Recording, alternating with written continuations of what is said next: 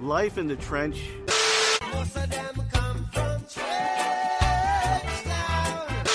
Hello? You play to win the game. Ooh, I'd have been down bad in them trenches, had to ride with that stick. Brought my life out the trench. Playoffs? Don't talk about playoffs. I just hope we can win a game. I'm in the trenches, relax. Pipe down, cause when you really came from the trenches, you was raised in the trenches. You felt like you trailblazed for the trenches. Trench warfare. I've been in the trenches getting rich. All I want to know if you got your popcorn ready. Do you got your popcorn ready? Welcome back to the Trenches Fantasy Football League. And man, week 3 recap on the way. Hey, follow us at the Trenches FFL on Twitter. We're on Apple and Spotify. Man, week 3 in the books. We're about to do this recap, hit up waivers, recording this on Thursday before the Thursday night matchup. So hitting up the waivers just cleared yesterday. Any injuries from week 3, and a couple trades that went through. So, but the main thing we got today is week 3 recap. And I got Russ with me today, man. Hey, 3 weeks down, man. We're in the thick of the season. Things are starting to, trends are starting to continue. How you feeling, man? Week 3.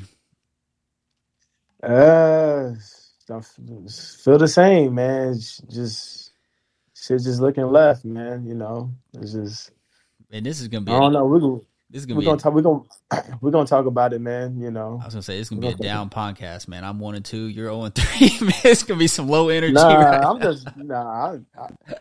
I'm just down on the NFL. I'm just down in the NFL as a whole, bro. Like, I mean, the only bright spot is not even fantasy related. It's just like my Giants 2-1. Like, you know what I mean? Like, we looking like we starting to get back on the groove, get back to like our old ways and stuff. So. I'm my team's shitty in fantasy, but my real life team is doing good. Usually they never correlate. Like when the Giants are doing good, then I'm doing bad in fantasy. When I'm doing good in fantasy, the Giants suck. I can never get best of both worlds. Gotta find the silver lining, I guess. You know what I'm saying? Yeah, gotta figure this out, man. But yeah, let's go. Let's get it, man. Going into these week 3, man. This was a very interesting week. We had 3 matchups that were within less of a point. 3 matchups. We'll dive straight into that. I was in one of those matchups. Me and Rogers. This was a divisional matchup. He was 2-0 going into the week. I was 1-2. Man, this was a tough one. His final score, Roger scored 96.35. I scored 95.5. Literally like 0.9 away from a W. If we go into the matchup, the breakdown, as far as like my team, I got performances from everybody minus kind of what I was expecting, minus DeAndre Swift and Rashad Bateman. And I really wasn't expecting a whole lot from Rashad Bateman. But, the DeAndre Swift injury was the main reason I lost, like literally. Because, DeAndre Swift scoring 6 points, he got hurt. He was already going to be on a snap count going into the game, but he was on a snap count week 2 and put up 15. But obviously now he has a shoulder injury, which we'll dive into that later when we dive into all the injuries that's happened. That was the main takeaway of why I lost. And obviously Mike Evans, missing, and I would be playing Mike Evans over Rashad Bateman. So injuries, man, it's fantasy football. It is what it is. And as far as, and I'll go into like start-sit decisions that I made that could have, changed the outcome. But looking at Rodgers' team, Justin Herbert didn't have a good week. He put up 15, Kareem Hunt 7, Cordell Patterson carried him, put up 21. And that's the other interesting thing too, was Justin Jefferson, man, scored 2.9 points. That's the type of shit where it's like, man, when you go against Rodgers and he does that, you got to capitalize, get a W. But also, Pittman had a good day, put up 11. Mark Andrews, again, this is 2 weeks in a row where, like, it's paying him dividends drafting Mark Andrews in the 3rd round. Put up 24. And his defense, man, he almost fucked up. He almost fucked up so bad. I'll get to the defense. Michael Thomas put up 7, okay. The Falcons' defense put up 1 point. Man, that was almost disastrous. What would make him want to play a Falcons defense? I don't know, man. I think his thought process was just like the Seahawks offense isn't great. And, we have a good secondary, but I honestly don't know. I don't know. I thought y'all did too, but they've been getting their asses cooked recently this year. Yeah, I truly don't know exactly why he started them, but hey, and two, like just breaking down the matchup when it came down to, because you got to think about that was the 4:00 game, and I had Cortland Sutton going into Sunday night, and I'm sitting here looking at the matchup, and like at the time, the Falcons defense going into the last drive, they were at like -3. Now I think they were at -2 points, and if the Seahawks score that drive, he's going down to like -5 points. Mm-hmm. And then the Falcons end up getting a sack, which is 1 point, and an interception on that final drive. That gives him 3 points. And as you see, I lost by 0.9. So like that literally swayed it. Like the Falcons defense killed him, but at the same time saved him at the end of the day, which is crazy. But yeah, I mean, that was like the main thing. Like I said, I had Cortland Sutton going on Sunday night, and I felt pretty good. I knew he had to get a touchdown though, because he ended up putting 13.7 points, which is a very good outing from him. Well, a good outing. Not very good. But without a touchdown, that's what you want from like a flex spot, 13 points, but came up just short. The only takeaway I would say, when it comes to start-sit decision, because I ended up making a decision where I sat A.J. Dillon and started J.D. McKissick. Now, I knew I was sitting A.J. Dillon because I said it on the podcast last week. I was like, I just know A.J. Dillon's going to get shut down. The Buccaneers defense is no joke. And I knew I could get like 7 to 10 from a J.D. McKissick, which isn't great, but if you look at the running back landscape, like that's what every running back's doing, like 7 to 15, even like these top-end guys. So I was like, I can live with that. And I ended up starting him. He gave me 7 points like I thought. But what killed me was obviously Chase Edmonds. He put up 15. I didn't start him. I didn't even think about starting Chase Edmonds, to be honest. So that's kind of crazy to me though, because it's like you drafted him to be that running back to fill in if you need to. So it's kind of like, why search the waiver wire if it ain't especially the guys you picked up. Like you picked up guys that like are utilizing the passing game, but they boom like probably once every 5 weeks. Like they don't like you're right. You're gonna get the little 6, 5, and 7 points and stuff from them, but that's not necessarily what you want neither, though. You obviously will want more than that. So that's why I was just kind of like, why do you like? It's kind of one thing like you got Chase Edmonds, you got him as I guess your third back on your team. It's like, why not play him if you need to play him? That's the purpose of him being on your bench. Like, what else is he on your bench for then? At that point, the thing is with Chase Edmonds, I expected him to be more of a not necessarily a workhorse, but get like a 60-40 split. And from week 1 to week 2, it went down. And if you look, bro, he literally had like 5 and 6 rushes the first 2 weeks and barely any receptions. So like, I like, of course, yes, I drafted him to be that, but I have to be real of what's happening in the NFL. And to be honest, like, look at what he did. Like, he got into the end zone twice. He scored 15 points, got into the end zone twice. Same thing. Like his utilization was it was what I thought it was going to be, but he just got into the end zone twice. So like my thought process wasn't wrong there. It was just, he fell into the end zone twice. That's for real. Like yes, I drafted him to be that, but at the same time, like I still got to maneuver. Like just because I drafted him to be that doesn't mean that like I'm just going to be stagnant and stick with it. Like I'm still happy with my thought process because what happened. Like he was underutilized again. J.D. McKissick was heavily involved in the passing game like I knew he would be because they would be down. And A.J. Dillon got shut out. Like I said, it's just Chase Edmonds got to the end zone twice. So, yeah, could I start him in one? Sure. And but I'm really not that upset because I did make a right decision, at least J.D. McKissick over A.J. Dillon. So taking some positive from it, of course, like that sucks. Like these losses add up and that could kill me at the end of the year, but I'm not too down on it. I'm not saying you should be down like at all. That's not. I'm just saying like I'm not like without. I don't have you don't have like a lot of you didn't have a lot of injuries, so it's not like you had to swift the you didn't have to like jump to the waiver wire when you had a running back that you drafted as your third back to just plug in.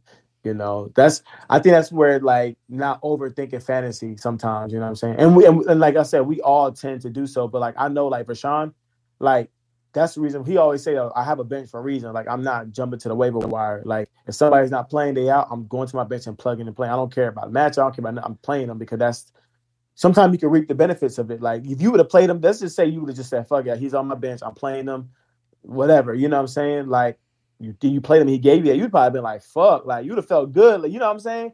Like, you'd have felt really good about that. But, I mean, that's, like I said, like, there's nothing wrong with it at all. Like I'm absolutely not saying nothing wrong, but sometimes it's just sometimes I guess that's what you can say in fantasy, like you're trying to overthink shit sometimes. Like, buddy on your bench, you know what I'm saying? It's been 2 bad games. That third game, usually when somebody, does something. You feel me? Like, no, that's fair, but at the same time, like, well, first of all, I would never take that approach. And everyone can play how they want. I would never take that approach of just like starting just to start them because I draft them to be that.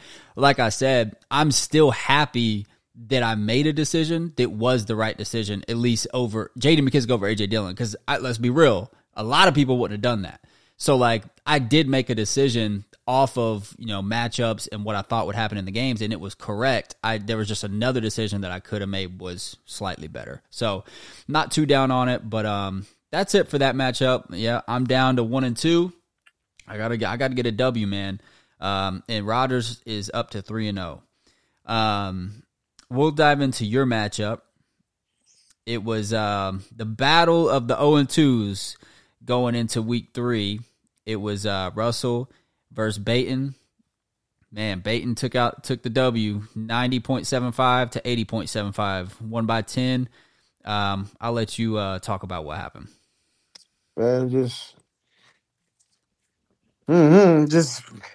mediocre performances. Nothing, no blow up games for nobody on the squad. Just regular numbers. 10 from Jonathan Taylor. Just 4.9 from Miles Sanders. 13 from Terry. T. Higgins 11, basically 12. Like, everything just real like blah. No blow up numbers on my bench. Like, Zeke put up 14. Didn't think about playing him, so I don't really care. DK put up 14.9. He got a touchdown. Didn't think about playing him either. So I don't have no reason to say, oh, well, I should have started him because I never was going to start them because their offenses weren't performing well. They both were very, very, very, very bad their first 2 weeks. So they, like I said, that third week, like, oh, they performed their third week. So, Miles Sanders was performing well. He was due for a mediocre game, so it happened. I didn't think it should have happened against the Redskins. The Commanders. I thought he should have, put up some more points than that.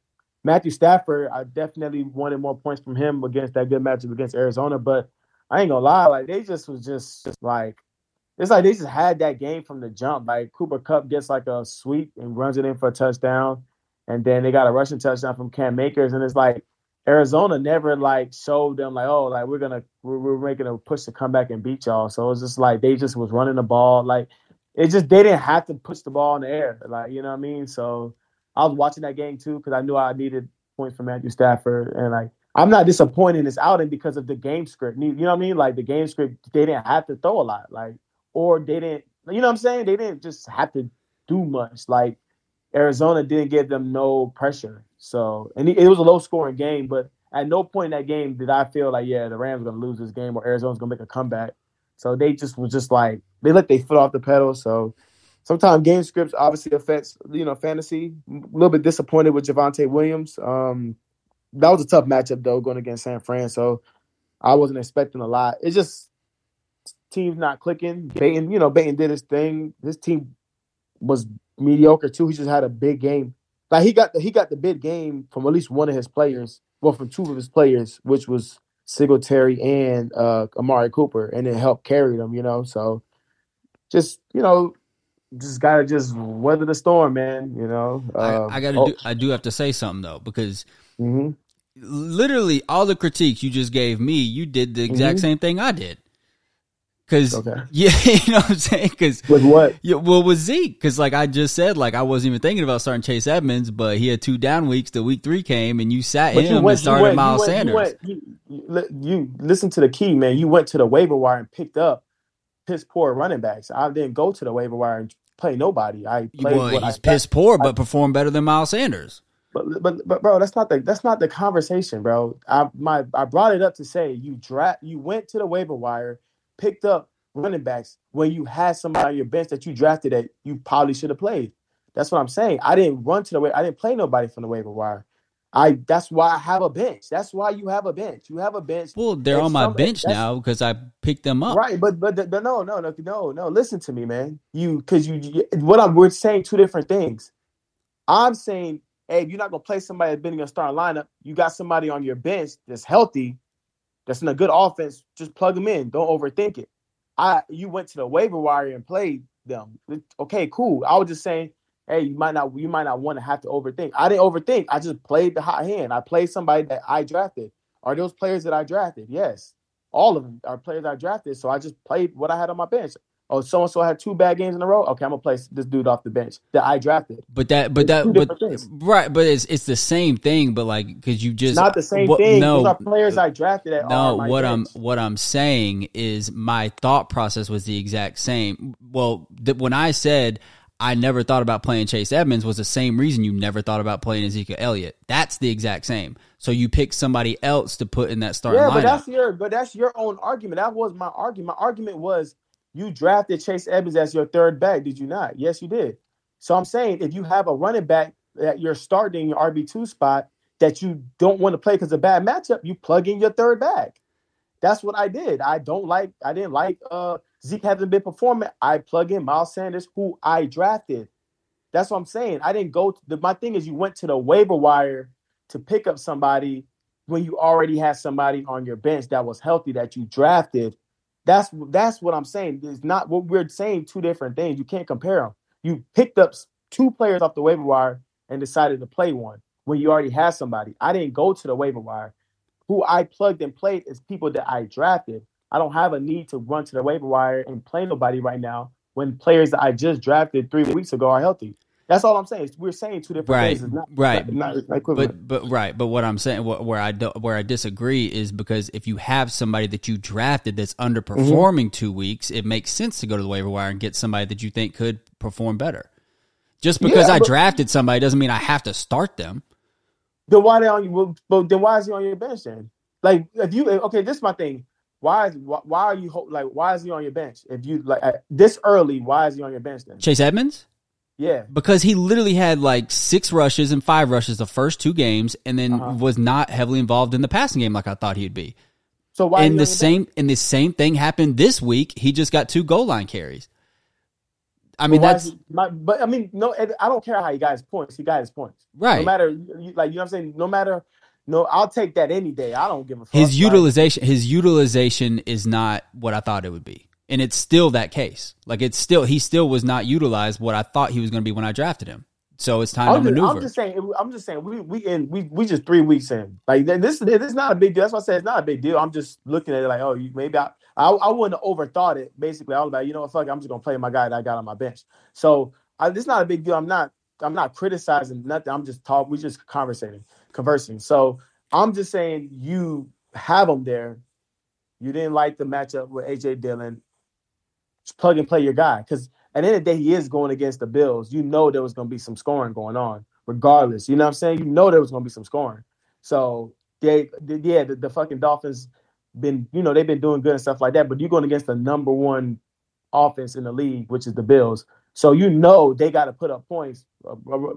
Chase Edmonds could have got a touchdown. Like I would have looked at that like, okay, the matchup shows, oh shit, these motherfuckers gonna have to put up some points. One of the highest scoring totals of the week. Like I'll plug it in instead of. I mean, you happy with playing J.D. McKissick? He got you a little bit more points than A.J. Dillon, but I'm just like, it is J.D. McKissick at the end of the day too. Like I would rather, like me personally, and this is we think differently in fantasy, so we could just give our perspectives and move on. I would rather have played a guy I have my best I drafted and give me that than me feeling happy that J.D. McKissick off the waiver wire, who's very fucking mediocre, like super mediocre, only gives me 7 points. You know what I'm saying? That's what I'm looking at. I just wouldn't have done that personally. Right.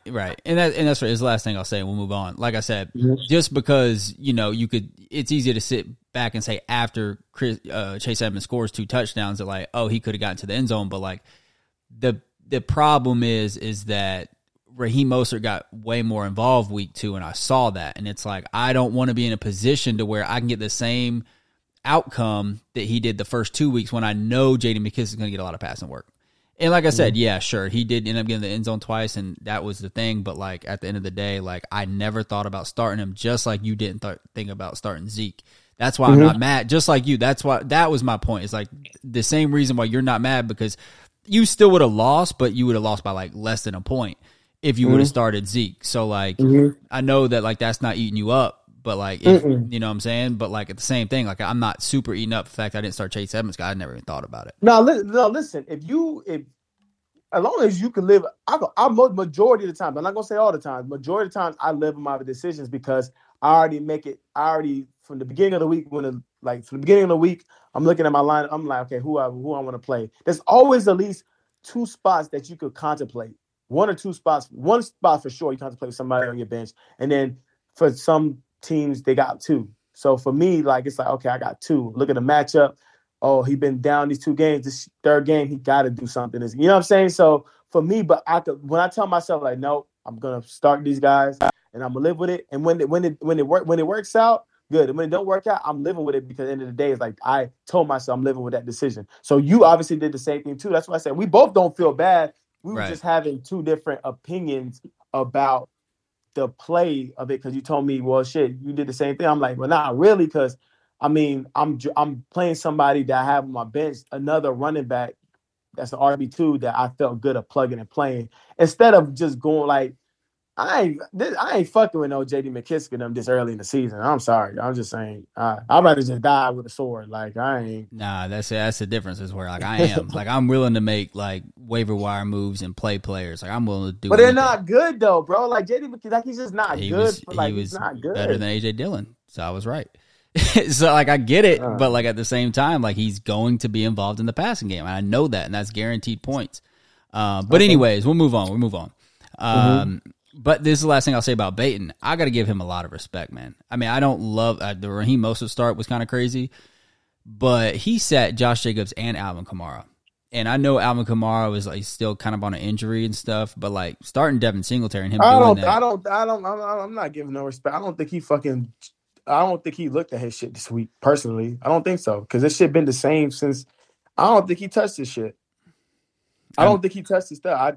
He might. And all like I said, fantasy is like, it's a game, man. People got lives. People playing, but people really got kids and really working. He a drill sergeant, so he working odd hours and stuff. So it probably really slipped his mind, but ain't no way in hell he was gonna keep Raheem Mostert and not play fucking Josh Jacobs. Like, I don't think that's fair, and that's fair, because, like I said, you were probably looking at the matchup. I wasn't looking at his roster or anything. I put this on everything. I didn't even realize he didn't plug them in till like after the game started. You were probably feeling good as fuck too. You were probably I was just like, what? Like, I mean, I'm not big on Alvin Kamara, because if Alvin Kamara went off 2 games in a row, then hell yeah. But they all running backs been kind of shitty, so it really, I don't know how to judge nobody right now, to be completely honest. But if I was to say, I was looking at like, oh, okay, well, damn, he fucked that up. That's what I said, but it worked out for him because I didn't do shit. So, but I was just looking at it like, man, he must have got caught up. I immediately said that he got caught up. There's no way. There's just no way. Like, yeah, Josh Jacobs been very consistent. Like, oh, there's just no way. But right. But all right, man, we'll move into the next matchup. We had Winstein versus Lish. Winstein just keeps getting man. This man Winstein just keeps getting victories, man. He just keeps doing it. Winstein took home the dub, 102.65 to 88.2. Now that both teams are 2-1. I know Lish came into the week 2-0.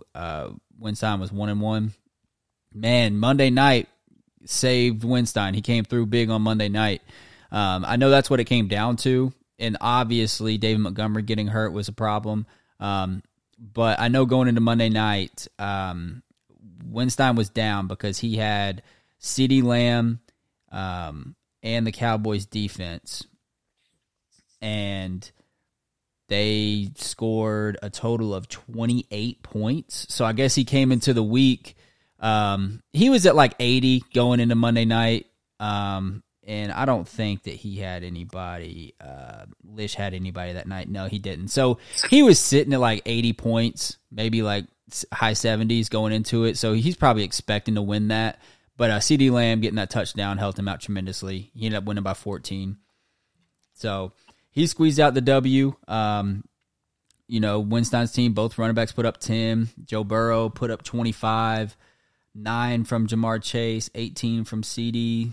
Kittle put up 4. Hey, double tight ends, baby. Tight end in the flex. Zach Ertz put up 7. Man, he just got it done. The team just, ended up putting up 100 points. He just got it done. It is what it is. But, if you look at Lish's side, Josh Allen did his thing. David Montgomery getting hurt was big. You could say, I mean, if he's healthy, if you look at what Khalil Herbert did, you could definitely say, like, if he's healthy that whole game, David Montgomery could have, won him this matchup because he lost by 14. But injuries happen. I don't know. Khalil Herbert is just better than David Montgomery. Maybe, man. He's better. I mean, David Montgomery's good though, man. Every time I watch him, he's good.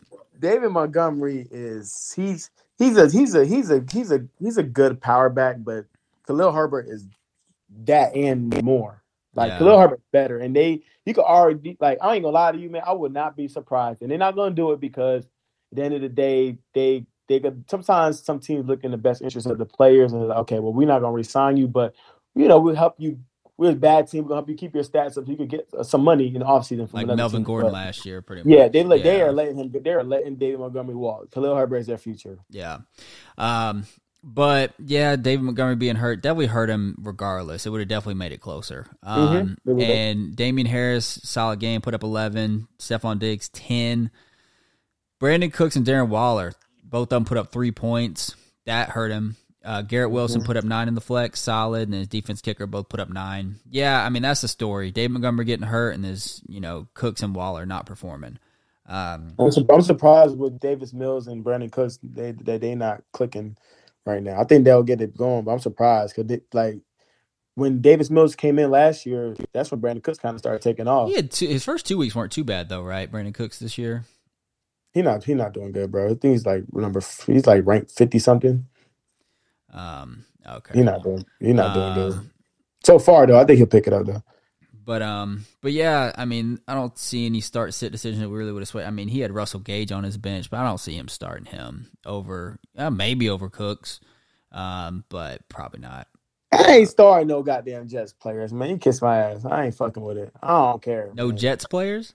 No, man. I just don't. Man, that's the most uncomfortable feeling in fantasy to start somebody from the Jets, man. That shit just don't feel. It never feels right, man. I would not feel right starting anybody from the Jets until a quarterback gets solidified there.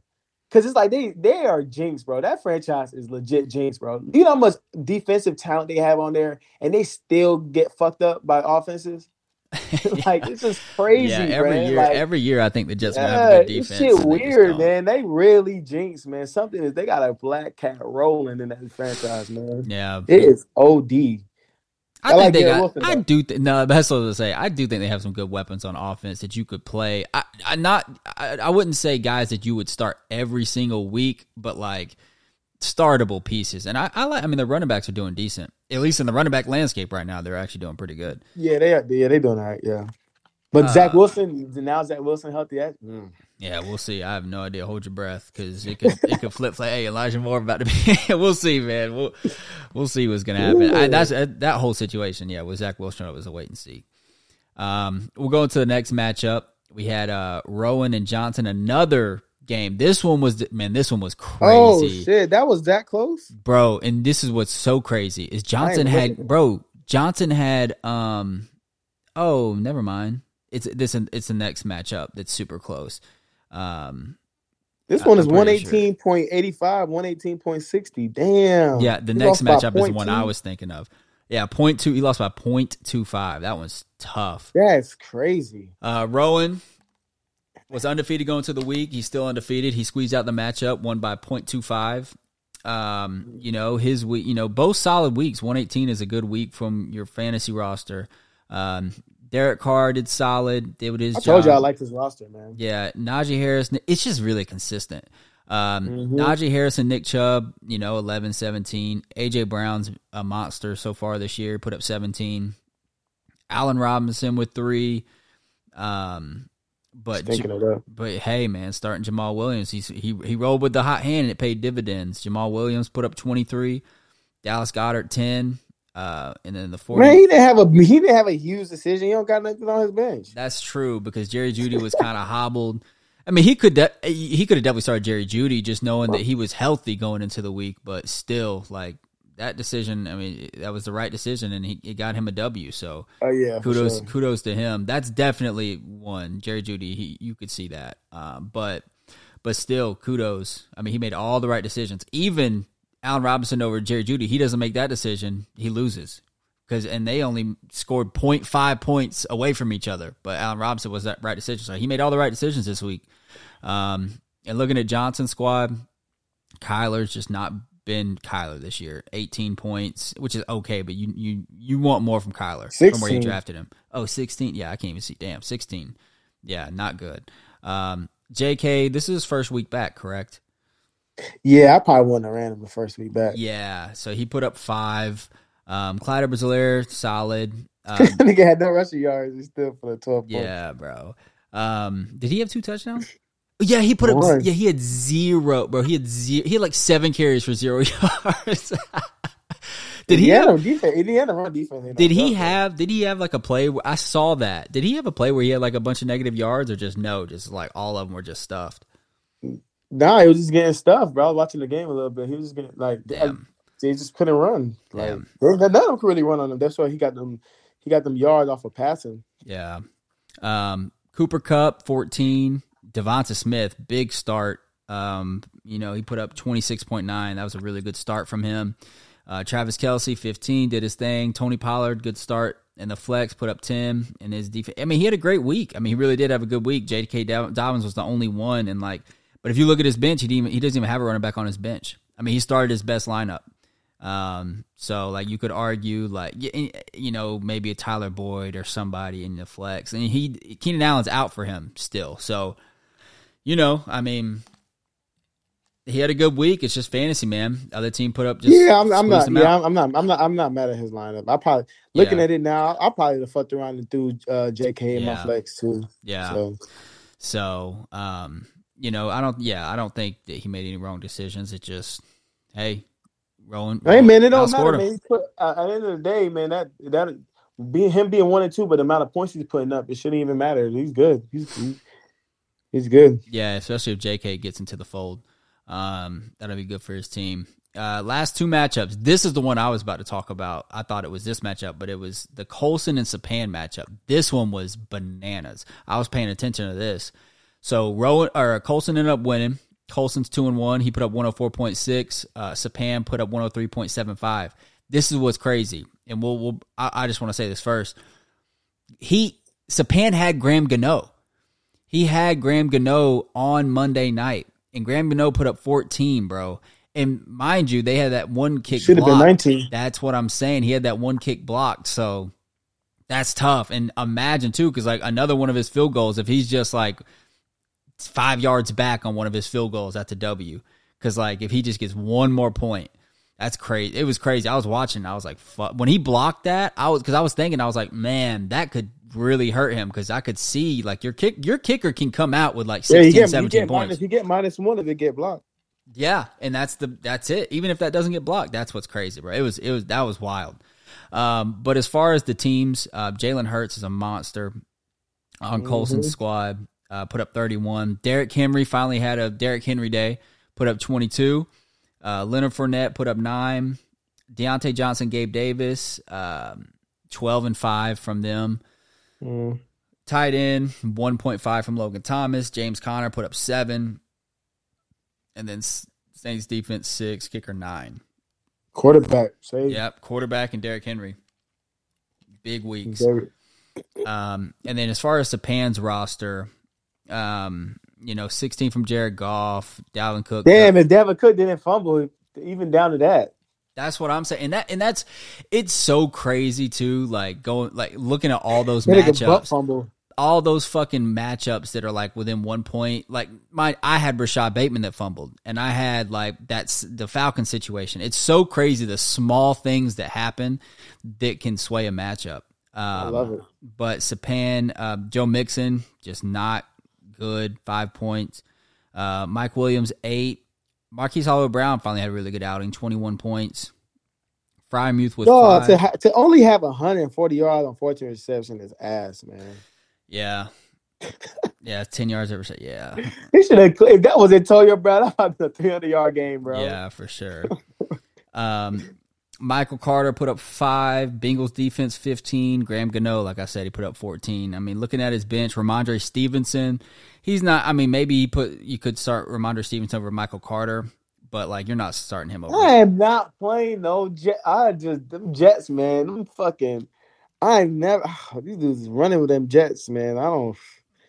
Fuck it. I'm playing Ramondre Stevenson over him. Fuck it. I'm not doing Michael Carter, bro. Respect, and I will respect this, too, because correct me if I'm wrong. Is Sapana a Panthers fan? Hell yeah, he is. I respect to this man. I all due respect, man. Sitting DJ Moore. He knows. Do you know what I'm saying? Like, there's no biases there. Like, he sat DJ Moore and it was the right decision. A lot of respect there. I just got to shout him out there because I thought he was. What's so hard about the decision? Going against fucking. It's not. But that's going against Marshawn Lattimore with fucking Baker Mayfield playing that shit. Not at all. But all I'm saying is I know a couple people in this league. They're not sitting anybody from their team. That's not happening. But. Anyways, yeah, that was a good decision sitting him, but still couldn't squeeze out a victory. Man, it's just those close victories. Those hurt, man. Those hurt.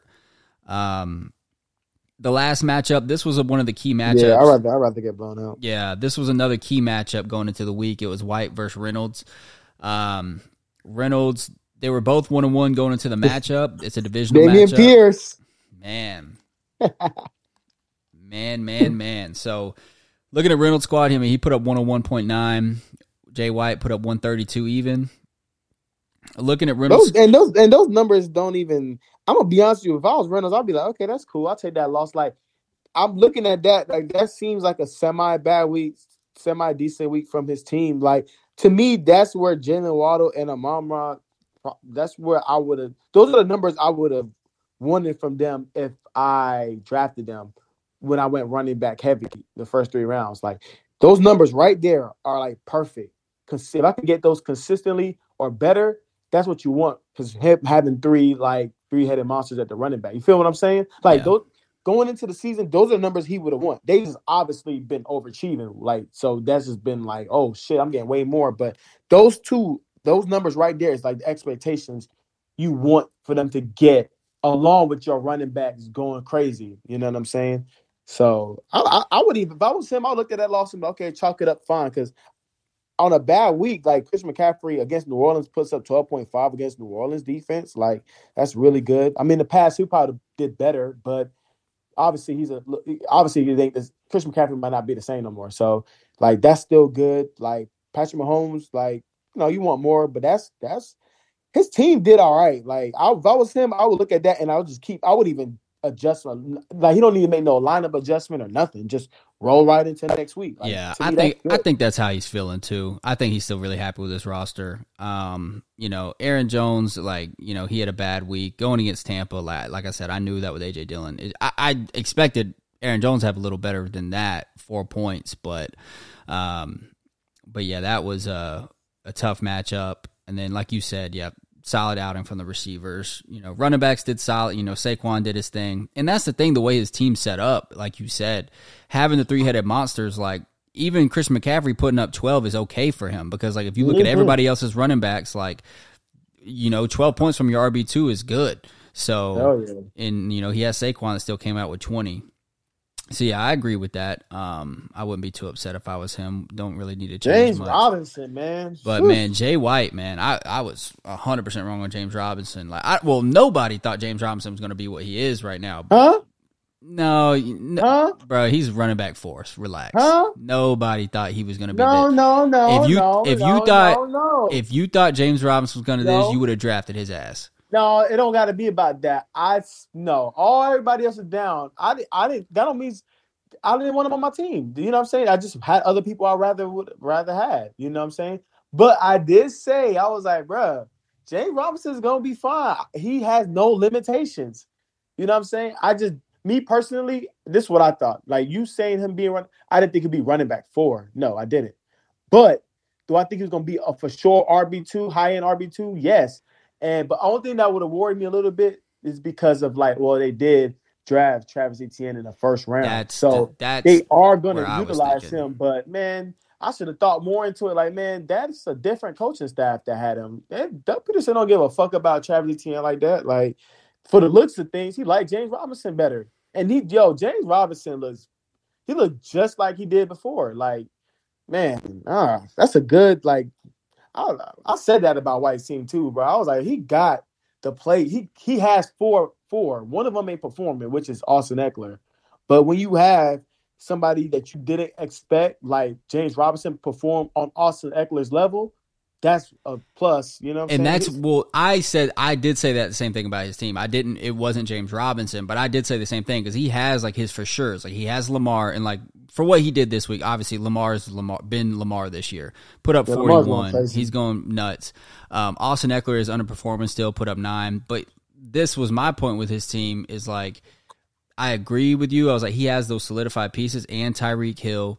Going and getting Christian Kirk, I don't think I talked much about this. I personally would have rather had T. Higgins still as well, but Christian Kirk's still doing his thing. Mm-hmm. He put up 16. Yep. Tyler Conklin is getting it done at the tight end spot. I don't know what the fuck planet we're on right now, but he put up 12. James Robinson 19. Texans defense 8, and Brandon McManus put up 4. But like I said, my thing I said about White's team is he has those solidified pieces. If he can get some of those guys that he got, those young rookies, like 1 or 2 of them to break out, like it could get real scary. And Dameon Pierce looks like he's coming into the fold, and even his receivers like Drake London and Chris Olave. I mean, they're doing their things, man. Like for real. Like Drake London has been very consistent, and Chris Olave. I'll roll with London. I'm not big on Chris Olave. But Chris Olave his volume is insane. He's getting over like 10 targets every single game, and his air yards are fucking unreal. Like, yeah, but I don't know. And we'll see. Andy Dalton's probably might be playing this week, so I don't know. We'll see. I think I'll give the Drake London yes, because I like they're using a more conventional. Like at the end of the day, like Chris Olave is doing. Like eventually, do we not think Alvin Kamara is gonna get going? You know what I mean? Like, do we not think like Jarvis? You know what I'm saying? It's just there's a lot of mouths to feed. Where in the Falcons offense, he's Drake London is the number one receipt. Like he's the number one for receiving wise. He's number one. Kyle Pitts is number 2. That's just what it is. Like do I agree with it? I mean, I don't know. I mean, I'm not a football coach, but it's making the Kyle Pitts pick look even more dumb. Like really, it's making that probably could go down one of the worst picks for y'all because y'all could have done better at that point. But it's still. I mean, we got. Hopefully, if he stays with us, we got years to figure this out. You know, we got to get a quarterback that can throw. So we'll see. Yeah. But yeah, I mean, Jay White, his team's starting to look really strong, and like depth wise, his team's looking really strong. Like for real. Like, I mean, all 4 of his running backs are startable. Like Austin Eckler, Dameon Pierce, James Robinson, Breece Hall. All those guys are startable. Like, yeah, you could say Breece Hall's more of a flex guy, whatever. Shit, I'd be happy. Hey, go ahead and bench Austin Eckler. Right? I'd be happy to have Breece Hall right now in my situation. But yeah, and then same with the receivers like Tyreek Hill, Christian Kirk, Drake London, Chris Olave, like Curtis Samuel too. Like he has good depth. I like roster. He's got fucking 3 defenses on his team. Hey, White man, you don't gotta be atting me on the messenger saying, "Hey, Russ, you believed in my team," and nah, you don't gotta do all that, man. I got an eye sometimes for shit. You know what I mean. But don't forget, man. After week 1, you was in that fucking messenger all depressed and shit. You got an eye for other people's teams, but you're 0-3, so I don't. Hey man, it be like that. It be like that. I don't make excuses. Hey man, I chalk it up, man. When somebody's doing good, I don't mind giving them their graces because I know this stuff. It don't last for me. It lasts for y'all, you and some of your other little compadres. The losing and no championships. That's for y'all guys. Don't add me there.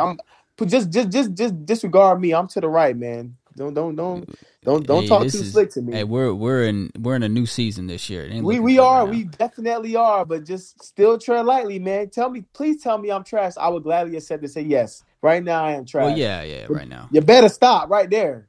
All right. Right now, That's it's not it. looking good. I will say this: running backs don't run fantasy. I got an eye for things. I'll say that. I'll say that. Let's get into the next segment. Let's hit the injuries real quick. We already kind of said the main ones. Obviously, DeAndre Swift, he's on my squad. It looks like what they said, he has a shoulder sprain. From what I saw, Dan Campbell said that it'll benefit them to like let him rest for 2 weeks, and then they go into a bye week. So it looks like DeAndre Swift might not be back till week 7. And then Mac Jones, obviously he'll be out for a little while, high ankle sprain. Why did you not handcuff? He got drafted. He got drafted earlier because I was gonna draft him, but he got drafted, and I've been trying to trade nonstop to get him before this injury, but I just couldn't get it done. And then David Montgomery, obviously he's hurt.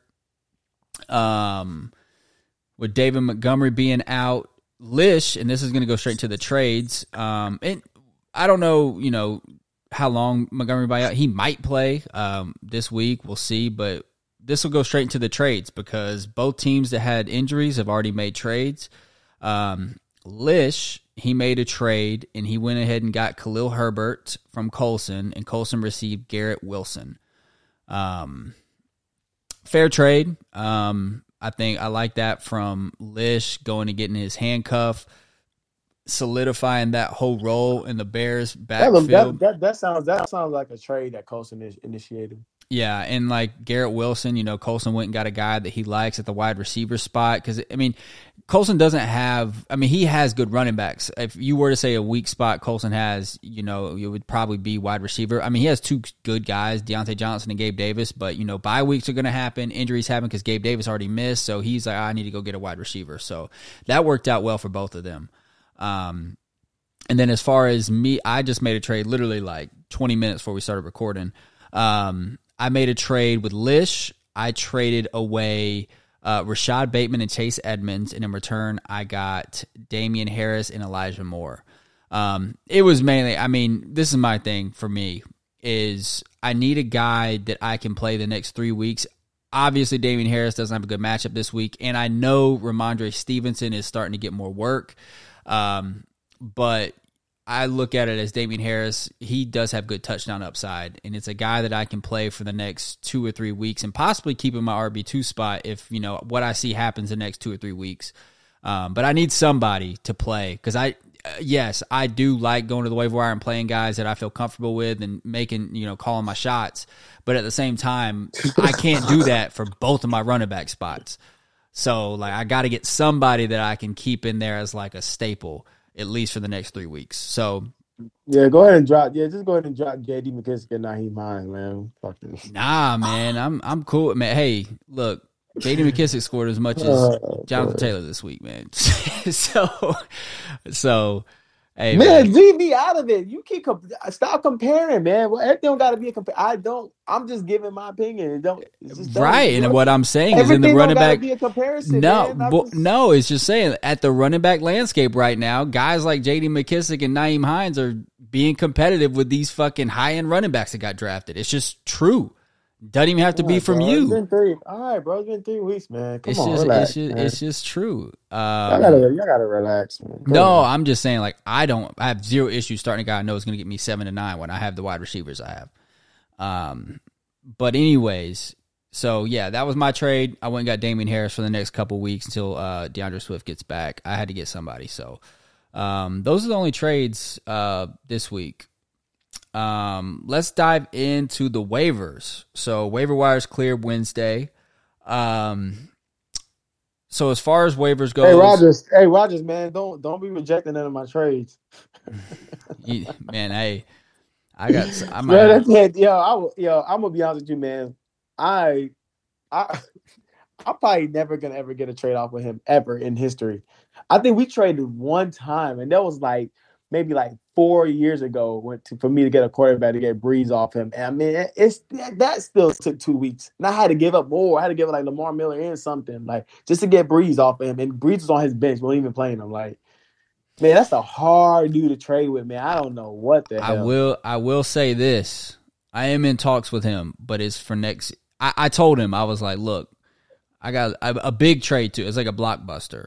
But I said, I got 1 more week. It's still early to make me a big move like that, so I got 1 more week to fill it out. But a blockbuster might be upon us. All you gonna do is give him Swift, man. That's the only thing he wants. Like, okay, move on. Exactly. So, exactly. So let's dive into the waivers, man. So waivers cleared Wednesday. So Colson had the biggest bid. And look, I won't say the unsuccessful bids. You know, I won't dive into that rabbit hole. But well, you know what? We got 5 minutes. Let's just talk about that real quick. Just so because just for everybody who read the messenger, like, you know, just for disclaimer. So obviously with the fab with the waivers, obviously you can put your bid in, and if you're unsuccessful, it shows on ESPN the people who are unsuccessful. Now you will actually have to log in on a desktop, laptop, whatever, to look and see the offers that people put in and that were unsuccessful. It will not show that on the app. So there was just a little bit of discrepancy with few members that said, well, we don't want to know who, you know, were unsuccessful or whatever, because at some point people could feel like that's a competitive advantage on others. Or some people feel like, well, I would want to know, so that could be an advantage for me. There is a 50-50 thing, but as long as one person in the league is not okay with it just being broadcasted out there like that, I felt that we should just go ahead and nip that. You know, if you want to personally log on to your laptop and go, you know, log into your ESPN account and go look for yourself to see the offers report or whatever, that's fine. But some people are just never going to do that. Like, I already knew about this from last year. Like, I never mentioned it because, I mean, I'm not logging in my laptop and looking, nor was I going to tell y'all for people who didn't know. So I just looked at it, saw it, and I just never really mentioned it. So when you saw that day was on the actual pod last week, and you were like, "Oh, we can do that." I already knew that. So I was like, "Yeah, I know." But there are people that's like, I know Rashawn would never do that. Coach is never going to do that. So I don't want people to have somewhat of an advantage like that. Like, it's kind of like one of those, like, what's understood don't have to be explained. Like, if you feel like you use your laptop a lot, so you're probably going to look at it almost every day. So I'm gonna look at it every Wednesday. Yeah, sure. That's good for you. But like for Colson, who's not going to do that, and maybe Reynolds, who's never going to go on there, I'm not going to go on there. For Sean, that's not going to go on there and look at that. It shouldn't be broadcasted out there. It's one of them things like, okay, if you that's your little competitive advantage because you take the time out your day, log in your laptop and look, that's good for you. But if there was a way for me to turn that off, I would turn that off for sure. This was my thing, and because was my opinion on it. Because I personally assumed, because I love how it does it automatically on Sleeper. I love that. Because this is my thing and this was where I was coming from. I just was under the assumption that people like that and would want to know. That, like, I immediately thought that because I enjoy it, and I know a couple other people enjoy it as well. And like, I never had anybody say I don't like that. So like, yes, I did automatically assume, because when I saw it yesterday, and again, I do think it does make for good content, because the thing is like, and I'm not going to say, but there was definitely some bids this week where, you know, there's matchups involved and people got outbid, and it's very interesting. And I was just under the assumption, and I agree, and I understand that people aren't going to log in, but that's why I said I was going to post it so everyone does see it. Because in my opinion, if I know and other people don't, that does create some type of an unfair advantage, but not really. And if we're really being completely honest, everyone knows what they bid and what they're usually going to bid for certain players anyways. So it really doesn't sway the needle that much, in my opinion. But like I said, we've been doing, area, but this is what I'm saying. We've done fab since 2017. And the thing is that we all do have a kind of idea what we're willing to spend on certain things. Like, and I'll say this for example, because I won, and I'll say what I bid, because I got the Packers defense and I bid 13. I know me personally, this is me speaking, if I want a defense, I know I got to spend double digits. That's just me. That's and that's my opinion, and that's what I do. And I think that, like, you know, if people don't want to, you know, And that's what I see kind of, and not saying this like weird to me, but it's like, it's obvious because like we get to see the successful bids. So we know what you have to bid to get certain things anyways. So it's like we already kind of have an idea anyways. I just don't see it as like it's just, in my personal opinion, if like I were to bid for something and I didn't get it, I would not be upset if someone saw that I bid something, you know what I'm saying? Like, and I didn't get it. Like, I would have zero issues with anybody seeing that. Okay, well, so this is the thing, too. Like, okay, I look at certain rosters and I'd be like, okay, well, let's just say somebody's really deep at tight end and they still have put in a bid for Njoku and still put a lot to have them. And it's just like, well, why would they do that? I don't want to know people's – it's kind of like it takes away the competitiveness a little bit to know what people – like kind of like – why people go doing certain things or their tendencies to take certain receivers or running backs. Like, I don't with the amount that's in the pot, that part should not be put. Like I said, if there was a way to turn that off, I would turn it off. I genuinely would. I would turn it off, and I wouldn't even ask nobody to do it because at the end of the day, not everybody's going to utilize that tool. You know what I'm saying? That's just what it is. Everyone is not going to log in and utilize that tool. And I don't think, and some people feel like, because when when you mentioned it last week, I was just like, I didn't really have an issue with it. But when I read what Colson put out there, and immediately when Reynolds and Colson, I don't want to know what people put in the unsuccessful bids and all that stuff like that. I immediately was like, you know what? They got a very good point. It's like that part should just be left out. There's still a pot too, man. Like we're not just like there is a pot. So anything with advantages or whatever, it just should not be there. That's what I just can't help it because I can't. This is where I disagree with that whole. It's not an advantage at all. It's not an advantage at all because you don't see the bids before they're placed. There's no advantage. But you see the bids just because after, so you know what they're willing to spend on certain things. No. I disagree with that 1,000,000%. Just because, like for example, we see right. That's what I'm saying. We disagree. Just because they have that certain viewpoint doesn't mean it's correct. Like I have my opinion, they have their opinion. This is what I'm saying. Is just because I know that, like, say for example, I bid 13 on Njoku this week, which I didn't. But I would tell you and you can go on there and look, I didn't. But if I were to bid 19 on Njoku or 13 on Njoku and didn't get him, that doesn't mean just because there's another tight end that comes up, that doesn't mean I'm going to like that specific player, right? Like just because it's another tight end doesn't mean I'm going to spend 13 again on a different tight end. Every situation's unique in my opinion when it comes to waivers. Like this week, for example, like 13 on the Packers defense. Like I spent 13 on the Packers defense. Just because I might want a defense next week doesn't mean I'm going to spend 13 again. Right? It all depends. Like it changes week to week every waiver. The only reason why you spent that much on them, because you weren't the only one that put bids in for them. The only reason why you spent that much on them because you're going to be able to use them potentially for like 3 weeks in a row. So you're going to put up more because it's an advantage to spend more money to use them for multiple weeks in a row. You would not spend that $13 only to use them for 1 week unless you were in dire need for a win, which you're not, or if it was like like late in the season, you got to do everything you can to get in the playoffs and get a win this week. You're not in that situation either. So obviously common sense takes into place too. At the end of the day, it is somewhat advanced. Okay, I see White is because you're like, well, we all kind of know each other's tendencies. Obviously we don't, because when somebody puts in $25 for a defense, we all look at that like that's like, whoa, White did that. When somebody put in $50 for Odell Beckham and he's not even playing, it's like, whoa. You know what I'm saying? So at the end of the day, we really don't know each other's tendencies, and nor do we need to know. But that's my point. We just don't need to know what people are trying to get or what they were looking for if they were unsuccessful. That's the point. But this is my problem with it, and this is where I disagree. I don't look at it as trying to see people's tendencies. That's not the way I look at it. I look at it as like, damn, you won this week, you lost this week. I don't look at this. I'm not going to look at, like, say for example, let's say, because White doesn't have issue with me saying this. And and I don't even know his bids. Like I did look at it, but I don't know right now. Let's say White put $12 on the Packers defense. Let's say he did. That doesn't, for me, be like, oh, I know White spends $12 on Packers defense and I put that in my memory bank and I use that going forward. That's not why I use it. Only reason I said I want to post it is because it's like you won, you lost this week on bids and we can talk about it. It's not about like trying to figure out people's tendencies. That's not what it's about. It's really not an advantage. Like I said, it's literally just like, this situation happened this week, and we go into next week. I can tell you this right now. I'm by no way taking that amount of time to be like, okay, I want this guy on the waivers.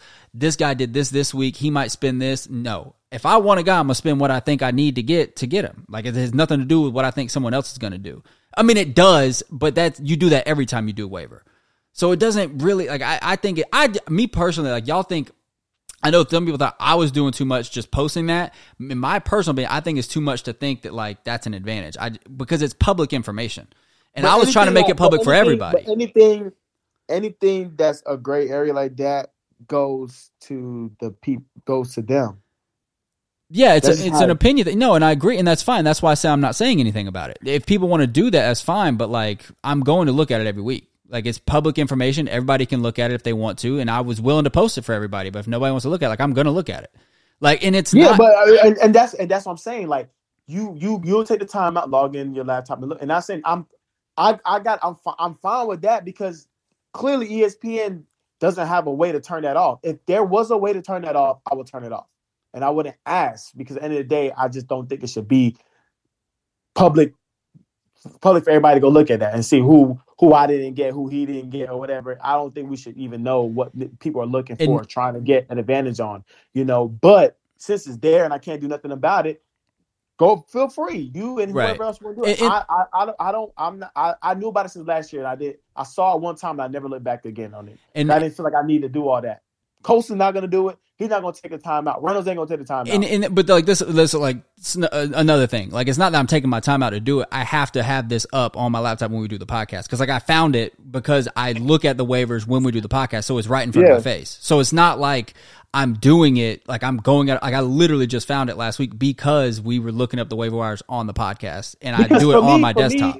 For me, I'm gonna keep it real. If it was for ESPN to really. If it really was a tool for everyone to really see, and they would find a way to put it on app. I don't think so. The reason I don't think so is ESPN's behind the game for real. No, bro. Cause everybody people don't really use desktops no more, bro. Like, they only use desktops when they're doing anything type of like work stuff, anything dealing with like freaking podcasting. But nobody does. Everybody does everything off their phone, majority. So if it was really something that ESPN deemed as a tool for fantasy to utilize, as part of the game consistently for everyone to utilize, they will find a way to put in an app. That's where I disagree with that. They put a league history in, bro. They Russ, damn sure will do that. Russ, you're the commissioner. Come on, bro. No, stop. You're the commissioner. You know just as much as listen to what I'm saying. You're the commissioner. You know just as much as me. You can't do a quarter of what you're supposed to do as a commissioner on your cell phone than what you can on a laptop. And you know that's true. So if that was the case, then you should be able to do everything as a commissioner from your phone. They got a tab that says offers report. Click it. They should they could fit in unsuccessful, bro. No, your point of what you just said. You said if it was a point to where like they wanted all managers to use it and it was like necessary for everybody. If that was the case, then they would do that for the league commissioner because just as well as I do as a commissioner, you can't bro. You can't.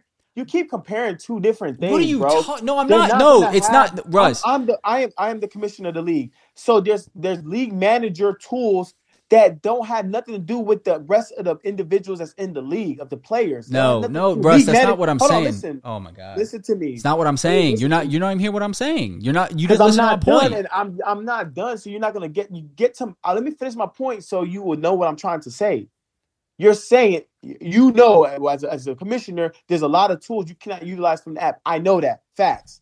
But it's because those are tools that everyone else don't even need to touch. They're not commissioners. Not true. So they don't need to touch and adjust scoring or nothing like that. Not true. Commissioner, bro, let me finish my point, man.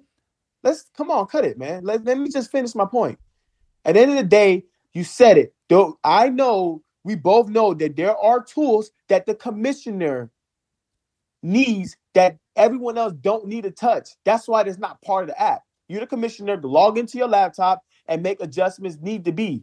But if you're just a player like fucking Sapan or something, you don't need to deal with anything with adjusting scoring or anything like that, adding bench spots and stuff like that. They don't need to have that on the app. There's already a tab that says offers report. And it only shows the successful ones. If ESPN deemed it that necessary to include it, they will include the unsuccessful the same way they include the successful. They could put it along the same tab. Put it in green, the ones that were successful. Put the ones that are red that are unsuccessful. That's one thing. If it was, is there not a tab that you can click offers report right now? Yes, on the app. Yes, and it's only showing the successful ones. They could add the unsuccessful with no issues, bro. You bringing up all kinds of other shit. They don't put it there because they don't deem it that serious or that necessary. And that's all I'm trying to say, bro. You comparing commissioner tools with adjusting bench spots and fucking adding and subtracting what teams and sending out invitations and all that shit. That don't got nothing to do with that. No, it's not. It's not what I'm saying. It's not what I'm saying. What I'm saying I made is it very clear my point. Just by right. Doing that. And what I'm saying is, this is my point. My point is to say, you're saying that there's league manager tools that you can use on your iPhone. There, as a commissioner, you know, with all the league manager tools, there are certain league manager tools as the commissioner that you can't do on your phone. That's my point, saying. But no, thing. Stop. No, we're not. We're not saying the same thing. You're saying that if it was necessary for it to be used on your cell phone, then it would be on your cell phone, right? That's what you're saying. As far as, because that's your point. For everybody. But there's other things. But there's other things on your desktop as a regular fantasy player that aren't on your phone as well. There are. Like, I'm on it right now, and there's things that I can go to as a normal player that's not a commissioner that are on the desktop that are not on the app. And my point is that the way the app is, it's not just going to put every single small detail on there. And the thing is that's my point, is there's necessary tools as a commissioner that you know you need that you don't have on your app. That is true. Yes. Yes, that's what my point is. That the app is limited to what you can do on a desktop for a commissioner and for like a regular player. That they didn't. I can guarantee you, and I guarantee you they'll probably update it, or maybe not, because like I said, they really don't treat the fantasy app the way they should. They don't fully update it to where they need it to be. They don't do that. And that's my point. So, okay, for you as a regular player in the league, what in there? Cause, like, what on the app that they don't have for your access that you need?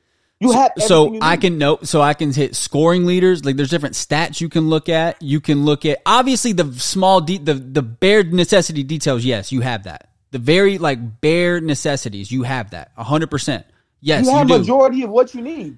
But yes, no, you have everything you need as a regular player for the app. Yes, right. But I'm talking about the small details. This is my point. ESPN didn't leave that out on purpose to be like, oh, you shouldn't, you can only use this on the desktop and you can't use it on the app. What I'm saying is they're outdated and they haven't updated it. That's my point. It's not that like almost like the point you're making is like, well, there's a reason they don't put it on. There's no reason they haven't put it up other than they haven't updated it. Because they don't deem it as important. They feel like only the successful ones are important. That's literally what they did. If that was the case, they wouldn't even put it on the desktop. They're just lazy. They haven't put it on the app. Bro, like, they don't. It's not even that big of a deal, bro. They just don't feel like we're gonna waste our time showing y'all who was unsuccessful. The main thing is showing who was successful, what they got it for, and how much they paid for it. That should be the biggest thing. Who was unsuccessful don't matter. That's what Poston and Reynolds and I'm trying to say. It don't matter to reveal that information. But if you that's fine. My whole point is I just thought it was interesting. I was never looking at it from a perspective of like, it's an advantage, I'm going to use this, like y'all can't, like, that's why I was going to send it to everybody. And I just think it's fucking interesting. Like, it's fun to look at like, oh, I'm playing this guy, he bid this, I bid this, I might win. He couldn't have done, like, he could have done something else, he could have bid higher. I think it's interesting content. That was my whole point of it. It has nothing to do with an advantage. There's a gray area. Because how you're viewing it, I never said you were wrong for viewing it the way you view it. But I'm also not saying it's wrong for coaching and viewing it how he's viewing it like, man, that's an advantage for people, man. Because some people are just smarter than other people. Some people are more strategic than other people. They could utilize that as a way of kind of manipulating the situation, manipulating how they go forward utilizing waivers. I could look at that and be like, maybe you might be thinking a little too much in it. But I can't look at it like, oh man, you're off. Like, no, that's a good point. Because some people are just me, I'm not very, very strategic at all. And I don't want to be. But I know people who are everything they do is super strategic. They go through all the cracks and figure all the minor details to get to the same point I got to. And I'll be like, how did you get here? I took all this. I'm like, oh, I just got here this way. But I'm just like, damn, you're willing to do all that? But that could be an advantage, bro. There's a pot, bro. Like, there is a pot. Right. And this is to my counter argument, and then we'll get off this. My counter argument to that is me personally, and because, like, I don't view it as an advantage. I would have zero issues everyone knowing every bid that I do this year, even if I'm unsuccessful. Because that's my viewpoint. I think there's nothing to do with an advantage. Because I think if you want a guy and you bid to go get it, you're going to bid what you want to what you think you need to go get somebody. That's the way I view it. Like, I don't view it as any type of advantage. Like, I have zero fucks if anybody goes and looks and see what I bid. I do not care. I give zero fucks. And, like, that's my opinion on it. And if they think it's an advantage, that's cool. But it's public information. If you think it's an advantage and if you think someone's getting one over on you, it's public information. That's where I disagree. And that's my point. And that's what I'm saying. If you want to log on to your laptop and look at it, feel free. But for the individuals that are not going to do that and don't want to do that, they don't have to. That's fine. Yeah, and that's cool. And that's what I digress with. I already said that I'm not going to say anything about it, right? Yeah, and I just wanted to cover it because obviously anything that goes in the chat, everyone ain't looking. And when it's something dealing with stuff like that, for like individuals like Sapan, I sent the link to the podcast. I think he listened to a few episodes, but like Bashan, he got the link. Like, he probably don't because he just be doing a whole bunch of other shit. Like, so for the individuals that's not as in tune as us, and when they just read something like that in a message, they're probably like, yo, what the fuck? But if they listen to the podcast, they got the answer. You know what I'm saying? Instead of us having to just write paragraphs in the message. That's why I was just meant to bring up. Right. And let's just clarify again. There is nobody has an advantage over anybody with this because it is public information. And my whole thing is I was going to broadcast it to everybody, but if other people don't want to see it, that's fine. I'm going to look at it because I think it's interesting. And I'm not like... Man, you keep saying nobody has an advantage. I'm saying people have an advantage depending on how strategic they are, yes. If they use it as a strategic tool and they say, this person bids this and I'm going to bid this, sure. But so you telling me for how you... Because you are strategic. You can't say you're not. So you're strategic. You're not going to make me believe you're not going to look at that and see tendencies and be like, but this is my thing. This is my point. We've been doing this shit for 5 fucking years. I knew I needed to bid 13 to get the Packers. Did I get the Packers? Yes. I didn't have to look at any tendencies for that shit. But this is the thing. That's my point.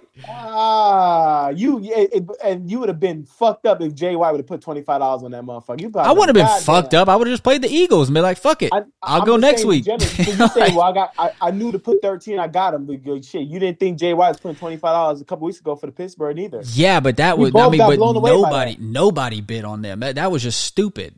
but like nobody put a bid on them. But like that's fine. But that's what I'm saying. Like, and again, yes, but that's the glory of not knowing the bids before they happen. Somebody could have put 17. I'd be like, damn, they got me. But that's it. And and then it's over and it's a new week. That's the way I view it. Like, sure, but like I felt confident bidding 13, I would have been able to snag them. Because what's funny is you said it like 2 weeks ago when I bid 11 to get the Eagles. You were like, damn, 11 for a defense? That was like, okay, he's not bidding 11. Like, you know what I'm saying? I use shit like that. Like I know I need to bid 13 then, and that's what the fuck I did. Only reason why I would even want to put 12 on them was because you could literally utilize them for 3 weeks in a row. Right, like, and I agree with that, and that's why I did it too. For 1 week, there probably only been like $5-6 bids on them joints. You know what I'm saying? But all right, let me run through these. My phone's about to fucking die. All right, so Njoku 17 from Colson. I got the Packers for 13. Rogers got Zay Jones for 7. Craig Reynolds for 7. Lish got Josh Palmer for 6. And then you got the Vikings defense, Isaiah McKenzie and Brett Maurer, all for $0 bids. I think Isaiah McKenzie for zeros. The fact, that I like that. The fact I put him on the same level as Joshua Palmer and Zay Jones. You spent 0 on that. I should have took Joshua Palmer, man. Keenan Allen, weak ass, man. But But yeah, man. This man left with a fucking trainer today. Ugh. Yeah. Fucking pathetic, man. But yeah, man, I feel good about the Packers defense. With all that being said, man, Brian Hoyer might fuck around and rock their asses, man. Shit, me. Cool. I got Damian Harris. I'm cool with it. You say you got Damian Harris? Yeah, I'm cool with it. Okay. All right, man. What you got preview for tonight? Last thing. This is what we'll do. We'll hit some key matchups going into this next week. Obviously tonight we got the Bengals. We got the Dolphins. A lot of fantasy players playing tonight. There are, for sure. Not to say that match can be decided, but you got a matchup. Who I played? Oh, oh shit! Joe Burrow, Jamar Chase coming at you hot Thursday night. That's really the biggest one. That because he has. I got T. Higgins too. That's crazy. Yeah, that's gonna be very interesting. Hey man, throw all them touchdowns to T. Higgins, man. We even. Let's roll. That's what's interesting though, because he's gonna eat off that too with Joe Burrow. So that's gonna be fun. It only works if T. Higgins catches touchdowns. Yeah. That'll be a fun matchup to watch. But that is a key matchup too, man. Because let's be honest, we're getting into the season where it's like must-win situations, and it's I'm definitely you're in a must-win. Yes. So yeah, I mean you're 0-3. There's only 2 0-3 teams. There's 2 must-win situations. We got Russ at 0-3 versus Winstein at 2-1.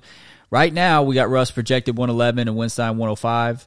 Man, fuck them projections. Yeah, they're trash. I agree. And then the other must-win situation we got Mike Clay, man. Mike Clay, fucking nerd. Like, get it together, man. They fucking trash. And then Matt Berry.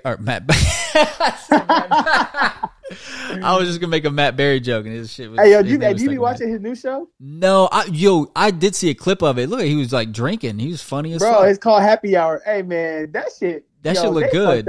They should never let Matt Berry go, bro. They just gave him all the money. I didn't think he wanted to leave, but I think NBC was like, it's NBC, right? Yeah, I think they gave him the bag, and they were like, you can do whatever the fuck you want. Fuck you want to do. Yep. And he was like, sure, I'm down. So I did see a clip, and I was like, damn, that looked pretty cool. Yo, I used to think he was goofy, but I saw that shit. He's somebody on my butt. I just want to meet him in person, bro. I just like him, bro. Because he was like cussing and shit too. Yeah, he was like him, bro. I saw it when I saw him. I was like, oh yeah, he changed. Like my opinion of him changed because I was like, I always thought he was straight, but like he got out of his box a little bit. He looks pretty cool. And then the other must win: Sapan versus Reynolds. Sapan's 0-3, and this is gonna be a tough matchup, man. Reynolds 1-2. That's honestly it's definitely not a must win for Reynolds by any mean, but that would put him at 1-3. I mean, there's a couple of people 1-3, like I am as well. Like I'm not in a must win, but like I need one. You 1-2. You're not 1-2. Yeah, 1-2.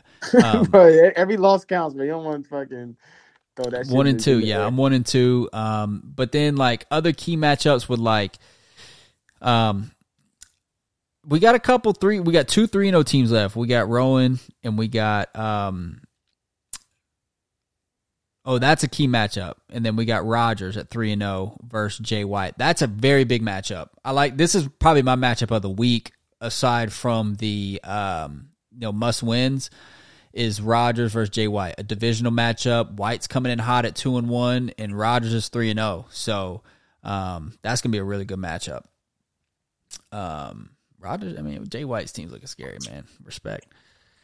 Tyreek, you say looking scary? Man, it's just this. What's making a difference is literally quarterbacks too right now. Like quarterback, them elite, them Jalen Hurts, Josh Allen, and Lamar Jackson, and to a lesser degree, like Patrick right now. Like, well, I agree. It's because nobody else is performing well consistently. That's what I'm saying. Like nobody. They're not even like, bro. This Lamar Jackson put up 41. Like. And you got a quarterback that just gave you like 17, 18, man, that's a big gap. There's not, because that's my point. What I just said is there is not one. I personally cannot name one fantasy football player right now that is coming out putting up like consistent like 20-point games. Like usually every year. Are you talking about quarterbacks or just like everyone other than quarterbacks? Nobody else. Like if you look at the other guys that are at the top of their position, like Tyreek Hill, Jalen Waddle, Amon-Ra St. Brown, they had like one big game. And they've had some letdowns. Like, I mean, I guess Amon-Ra's been like 10, 10, 40. Yeah, that's good. But there's no, like, none of the running backs are performing. Like, nobody's scoring 20 consistently. Like, you don't know what to get from anybody right now. It's kind of crazy. Like that, and that's where I agree with you. That's why these big quarterbacks are running shit. That's why you really just got to stand back and like just wait. It's kind of a wait to see. I mean, it could be too late too, because like look at me, I'm 0-3.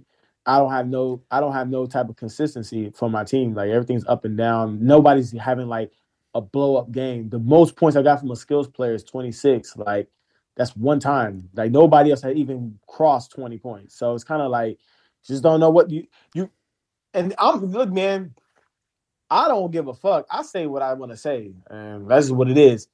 And I can keep it real. Right now is for me, is stand back and just wait to see something, because you don't want to let go of something too early and then it bites you in the ass. You know what I'm saying? Because at the end of the day, that's why you drafted certain individuals. Now, if you have some type of consistency from other players, you would know what you want to do also. So the way the league is right now is, for everybody else who got players on the team that are performing somewhat good, maybe a little inconsistent, but still helping you win, feel good, because at the end of the day, some people are still not. The only person I think really should be really, really happy with what's going on with their team right now is really like White, because he is looking right now. He don't really have too much of a hole at the moment. He don't. Everyone else. I say I put Reynolds in that category too, because like I don't think Reynolds has a hole at all either. Yeah, my bad. Yeah, Reynolds too. I told you had like the best team last week overall. Yeah. So yeah, y'all too. Everyone else is looking like, oh shit, my running backs are sucking. And even like Rodgers is 2-0 or 3-0, and he's like, yeah, he has really good wide receivers, but his running back, I mean, Cordell Patterson obviously saved him this week, but like Kareem Hunt, Cordell Patterson, it's just like that is still a little bit of a hole, but I mean, he gets to make that up with Mark Andrews. So like, you know, man.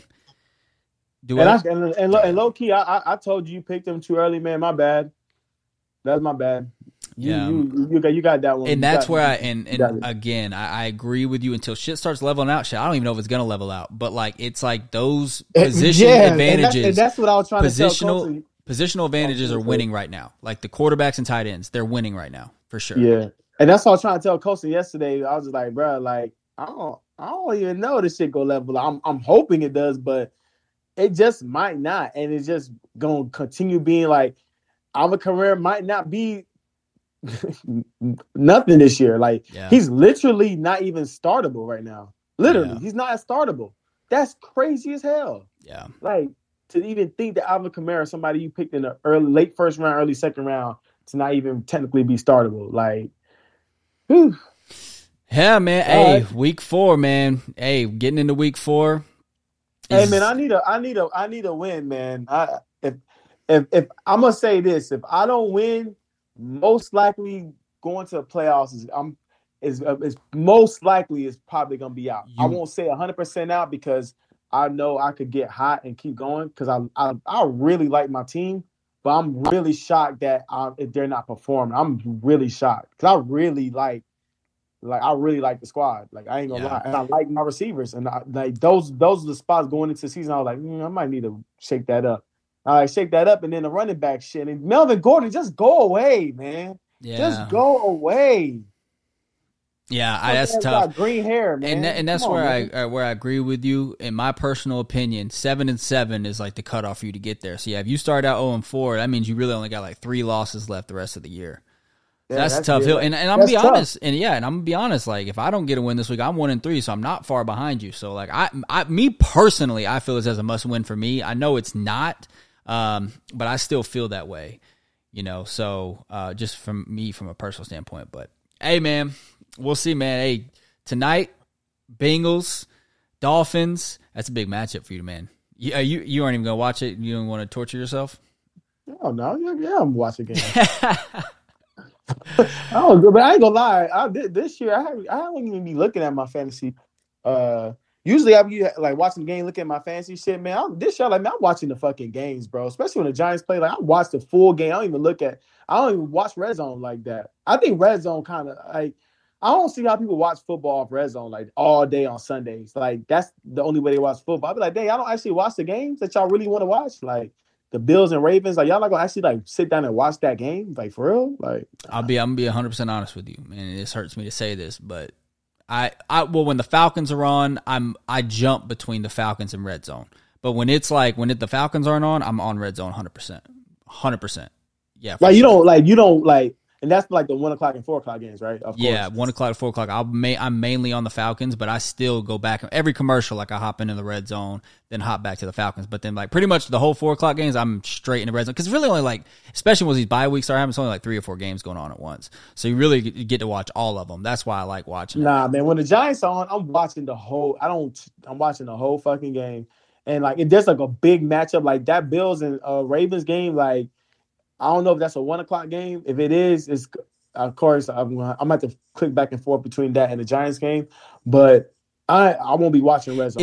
I will to be fair too. It all depends on what games I have broadcasting locally too, though. Because like if it is, I agree with you. If it is a good game, yeah, I'll watch it over the red zone. But like a lot of times when it's like shit games, I'm like, nah, fuck it. I'm just gonna rock with the red zone.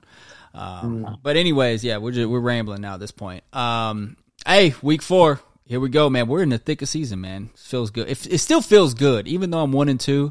I'm just happy fantasy football's here, because shit, anything can happen. With that being said, follow us at the Trenches FFL on Twitter, on Apple and Spotify. Yeah, man, leave us a rating, comment, interact with us. I got to get more active, man. I've just been crazy busy, man. I've been so fucking busy. Yeah, you better have it. Yeah, man. I just had my anniversary. You know, where my anniversary is today. Mine was Sunday. That's why this morning I was like, yo, I can't like get on right now. Like, I'm kind of sick too. So some of our plans had to get postponed to like maybe tomorrow or Saturday because I'm sick. And my job's crazy too. So like we're still gonna get one in every week. Man, sure. Put them little punk ass high schools to work, man. I'm trying, man. I've been trying to hire people left and right, man. Shit's fucking trash. Man, you work 6 days a week, 5 hours. Let's go. Get your ass up in here. Yeah, it's true. All right, man. All right, man. See y'all next week. Let's go.